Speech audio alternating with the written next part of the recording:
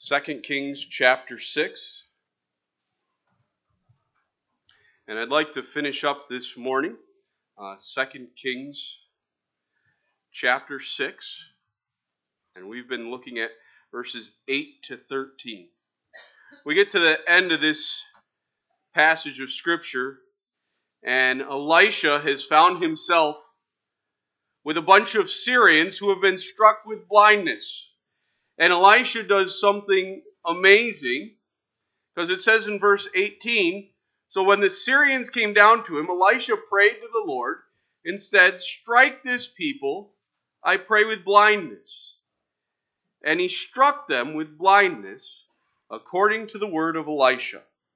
Now Elisha said to them, 'This is not the way, nor is this the city.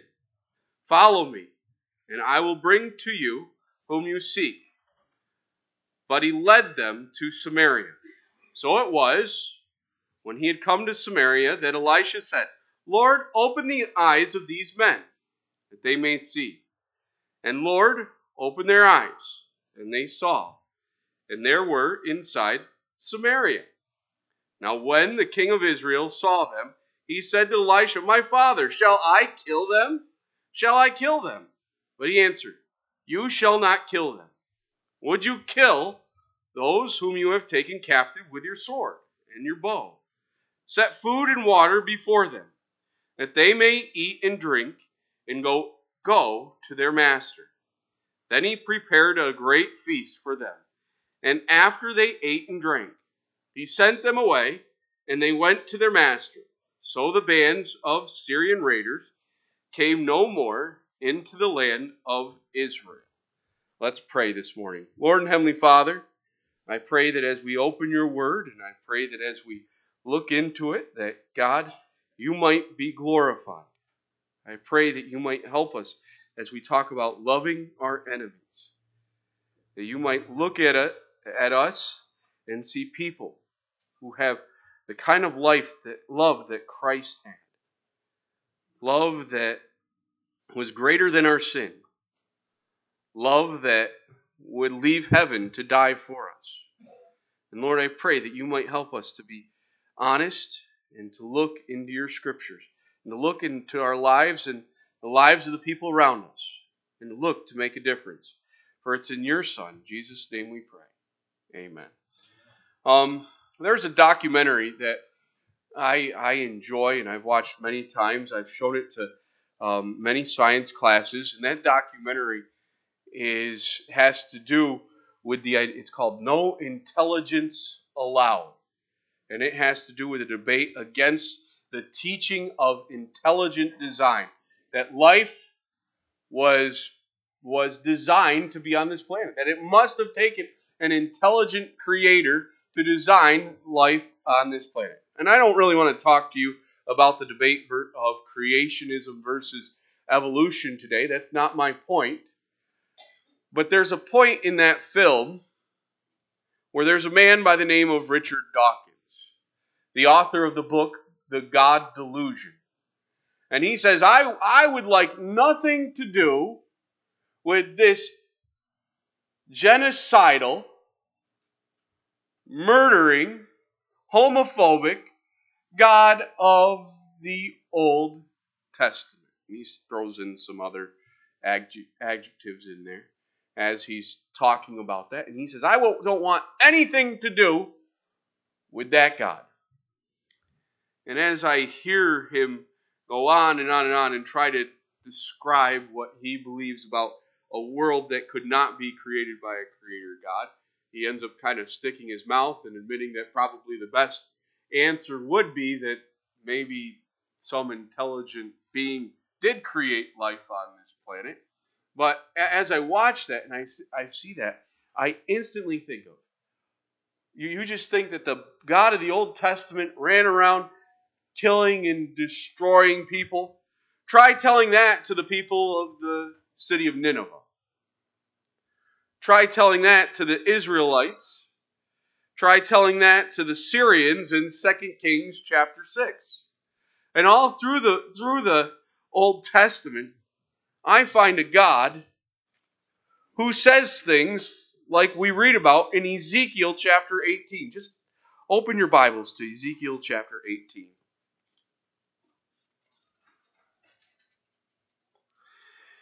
In Ezekiel chapter 18 and verse 30, it says, therefore, in Ezekiel chapter 18 and verse 30, it says, therefore, I will judge you, O house of Israel, every one of you, according to his ways, says the Lord God. Repent and turn from all your transgressions, so that iniquity will be your ruin. Cast away from you all the transgressions which you have committed, and get yourselves a new heart and a new spirit. For why should you die, O house of Israel? For I have no pleasure in the death of one who dies, says the Lord. Therefore, turn and live. I wrote down a number of places in the Old Testament where God says similar things, but probably the place that we are most familiar with comes from 2 Peter chapter 3 and verse 9. Please turn in your Bibles to 2 Peter chapter 3 and verse 9. In 2 Peter chapter 3 and verse 9 it says, the Lord is not slack concerning his promise, as some count slackness, but is long suffering toward us, not willing that any should perish, but that all should come to repentance. As I look at the Old Testament, a time where God dealt with sin through the law, the sacrificial system, in a time when the people look forward to a Messiah that would come to take care of the sin problem for the people. I see a God who is the same as he is today. He may have governed the world differently at that time, and things may have looked different, and I am so glad to be a member of the church and to know that I have the promise of an indwelling Holy Spirit, to know that I have the veil torn and that I can boldly go to the throne of grace, and that the God has allowed us to live in this amazing time in which we get to experience God's eternal grace, his daily grace, given to us through Jesus Christ. And we can do this. We can celebrate the body that was broken and the blood that was spilled, and not live in a time where we look forward to that. But at the same time, I see that the same compassionate God is in the Old Testament that's in the New. And as I read the Bible, the whole text, and I don't pick out one or two places, I see a God who demands justice for sin. I see a God who holds people responsible for their actions, and God still does. If you die in your sins today without finding true repentance and forgiveness of sins found in Jesus Christ, there will be a penalty for sin. There is a very real penalty for sin. It might seem like people get away with it today, but there is a very real penalty and there are consequences to sin. The intelligent God who created this world is still an intelligent God. He does not let sin go unpunished. But at the same time, he showed the world his amazing love when he died on the cross. And forgiveness of sins. And as I look through the Old Testament, I see men like Elisha, who is a model of a God who mercifully treats his enemies as if he loves them. He asked God to close the eyes of these men. And in doing so, he's able to lead them into Samaria, and he could have obliterated them in 2 Kings chapter 6, but instead, he showed kindness. We have enemies today all around us. We have personal enemies, people who would desire to see us as Christians to fall flat on our face, to make some mistake, to prove to them that we are just the same as them. And they don't understand the truth that most of us in this room know, most of us in this room practice, is that we're no better than them. We are just a sinner who has experienced grace and wants to pass it on to the rest of the world. And that's what we want to do. We want to love our enemies as Christ commanded us to. So let's look at this passage of Scripture, 2 Kings chapter 6. I have to be honest with you right now. God sometimes throws hiccups in your path, and this morning was a little hiccup. I usually have a clock right here, so I know what time it is. I have no idea where I put it. And usually there's a clock right there. Oh, it's right there. Good. Is that clock right? Yes, it is. I better get moving. Psalm 33. I know we had a lot of extra things going on. I always tell my wife, I never get accomplished what I mean to on the first Sunday of the month. But that's okay, because communion's more important. Psalm chapter 33. Psalm chapter 33, verses 10 to 13. It says, the Lord brings the counsel of the nations to nothing. He makes the plans of the people of no effect. The counsel of the Lord stands forever, but the plans of his heart to all generations. Blessed is the nation whose God is the Lord, the people he has chosen as his own inheritance. The Lord looks from heaven and he sees all the sons of men.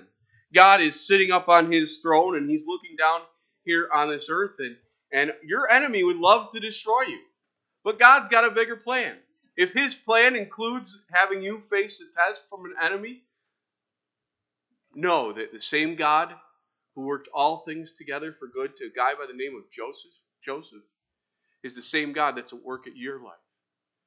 If your enemy seems like it's trying to get you, know that you have a God that says, no matter how much time the enemy can try to trip you up, can try to destroy your life, you've got a God that's plans are bigger than your enemies. And he can trip your enemy's plans up. He can take your enemy's plans and turn them around and work them out for his good. And that same God that we have in Psalm chapter 33 is the same God we have today. The second thing that I'd like you to think about is your real enemy is not people. I know we might have a neighbor who is awful. I understand that. I know we might have somebody who it seems like every time they walk into the room, they're out to get us. We have to understand that that person is a sinner just like us. That person needs Christ just like us. And we need to pray that God will do a miracle and that he, even if it seems impossible, God will step into that person's life and make a difference. But our real enemy, our real adversary is the devil. In Romans chapter 12, verses 20 to 21, it says, therefore, if your enemy is hungry, feed him. If he is thirsty, give him a drink. For in doing so, you will heap coals of fire on his head. Do not be overcome by evil, but overcome evil with good. You know what I wrote in my Bible after those words? Do not be overcome by evil, but overcome evil with good. I wrote the letters Y-E-S. Yes. We read about the same thing in Proverbs chapter 22, verses 21 and 22, that we need to, and for time's sake, you can write that verse down, you can go and look at it later, but in that passage of Scripture, we learn that we need to go out of our way to show compassion and kindness to our enemies. There's that phrase in both of those things where it says, "For in so doing, you will heap coals of fire on his head." That to us sounds pretty awful. I think about and I picture in my head going and putting a bunch of coals on somebody else's head, and that doesn't sound very good. But in looking at that and seeing that, we understand that this may refer to an act of kindness. The expression may reflect some things that happened in the Old Testament where you would be passing on a fire from one person to another who's had gone out. There also was an Egyptian ritual in which this was done to a guilty person as a sign of repentance. And they carried a basin of coals, glowing coals on their head. There's many different explanations for what this means. But I got to tell you, as I read that, it says you got to do nice things to your enemy. You got to be kind to them. Because the first thing it's going to do, it's going to drive them nuts because they're going out of their way to try and hurt you, but you're loving them. You're being kind to them. And maybe someday the light bulb will finally go on and say, oh, maybe that person's not so bad. And what would it take for someone to love me so much that they'd be willing to do that?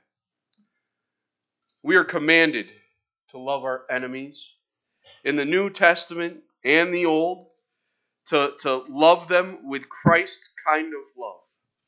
Let's turn our Bibles to the Sermon on the Mount, Matthew chapter 5, and let's look at verses 43 to 44. 43 and 44. I don't believe that in the command to love our enemies, we are asked to lay down and not stand up for what is right. God stood for what is right. He stood up against sin, and he made sure that sin did not rule the day. Have you ever seen a parent that just let children get away with whatever they wanted and never stood up to them doing something wrong? It spoils them pretty soon. But at the same time, not only do children need to be taught what's right and wrong, they also need to be shown compassionate love. That word we often use, agape love of Christ.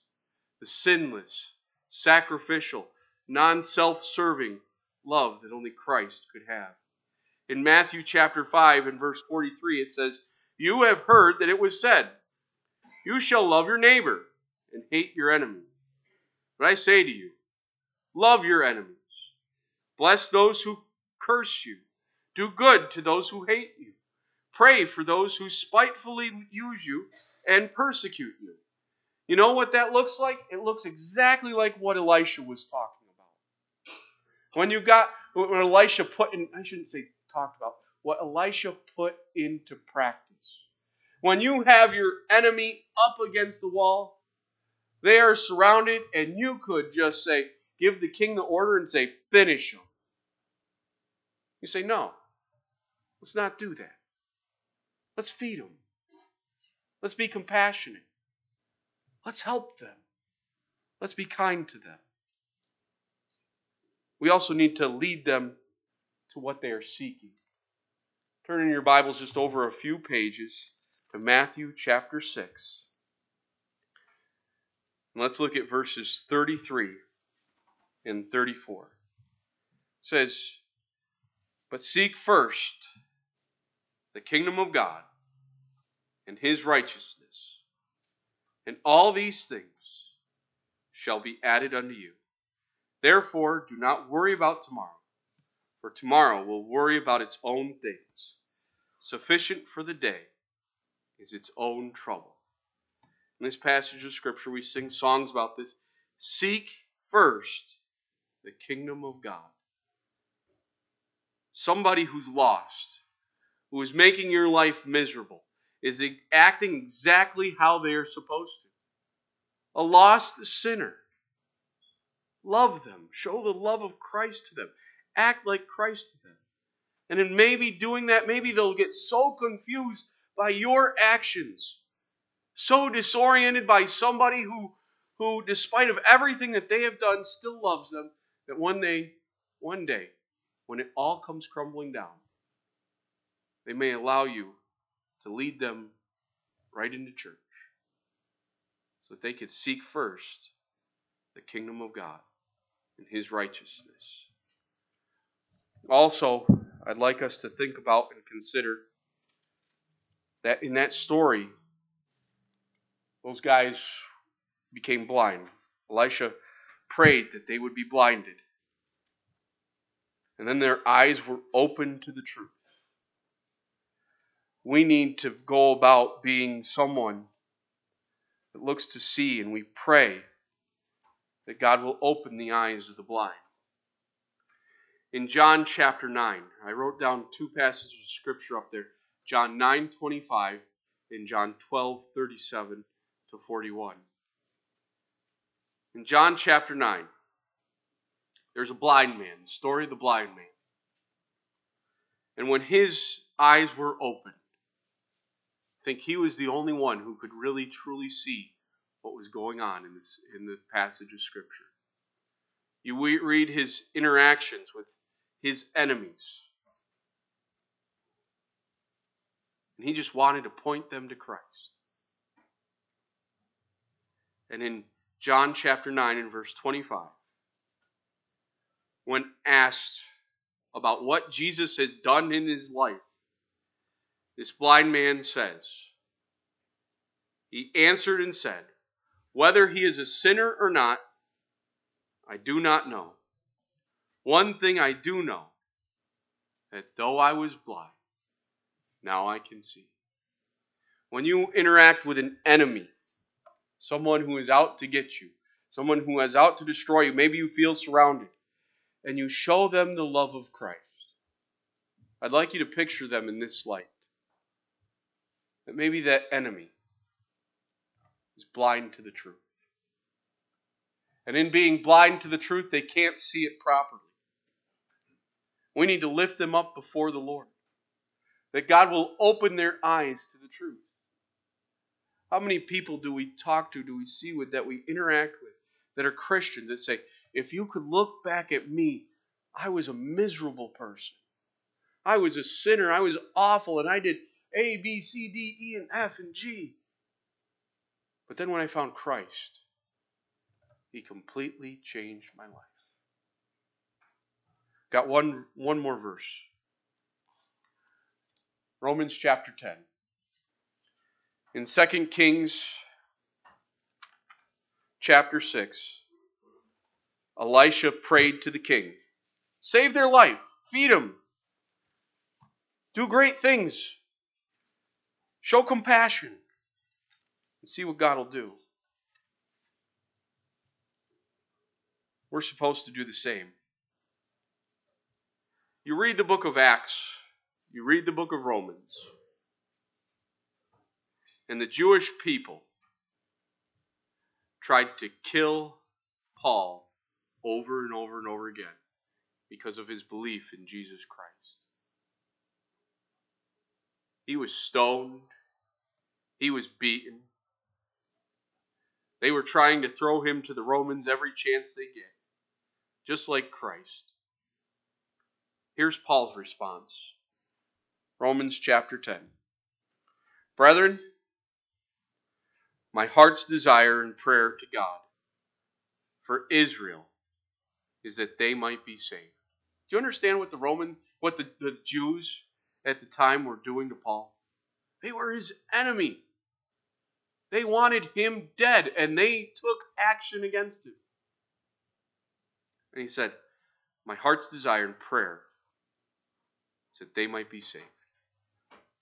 I believe that this verse, Romans chapter 10, is something that we should still be praying for Israel today. And I'm not going to take away from that at all. I think that it's responsible for a church, for Christians, to be praying that God will draw His people, the nation of Israel, back to Himself. But at the same time, I'd like you to take this verse and think about it in terms of Paul and what these people were doing to Paul. I'd like you maybe to take Romans chapter 10 and put your enemy's name in for Israel. Brethren, my heart's desire is for Richard Dawkins, that he might be saved. And you go, who's Richard Dawkins? I talked about him at the beginning of the message. The man that wrote The God Delusion. A man who is probably a champion of atheists today. To take up the fight against the Christians that he hates so much. I consider him our enemy. So I could put his name right in that verse.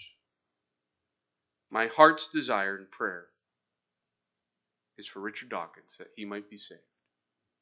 And I encourage you today, put your enemy's name right in there, that he might be saved. Let's pray. Dear Heavenly Father, I pray today for our enemies. I pray that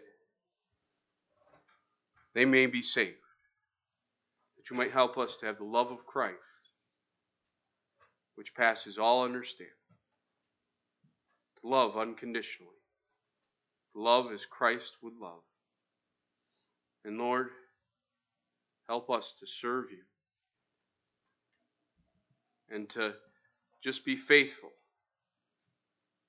in having the kind of love that Elisha had, that Jonah showed to the people of Nineveh, Lord, that Paul showed to his enemies. And Lord, I pray that you might open their eyes so that they might see the truth, that we were once sinners saved by grace, and you still have the ability to be a saving God. In Jesus' name, amen.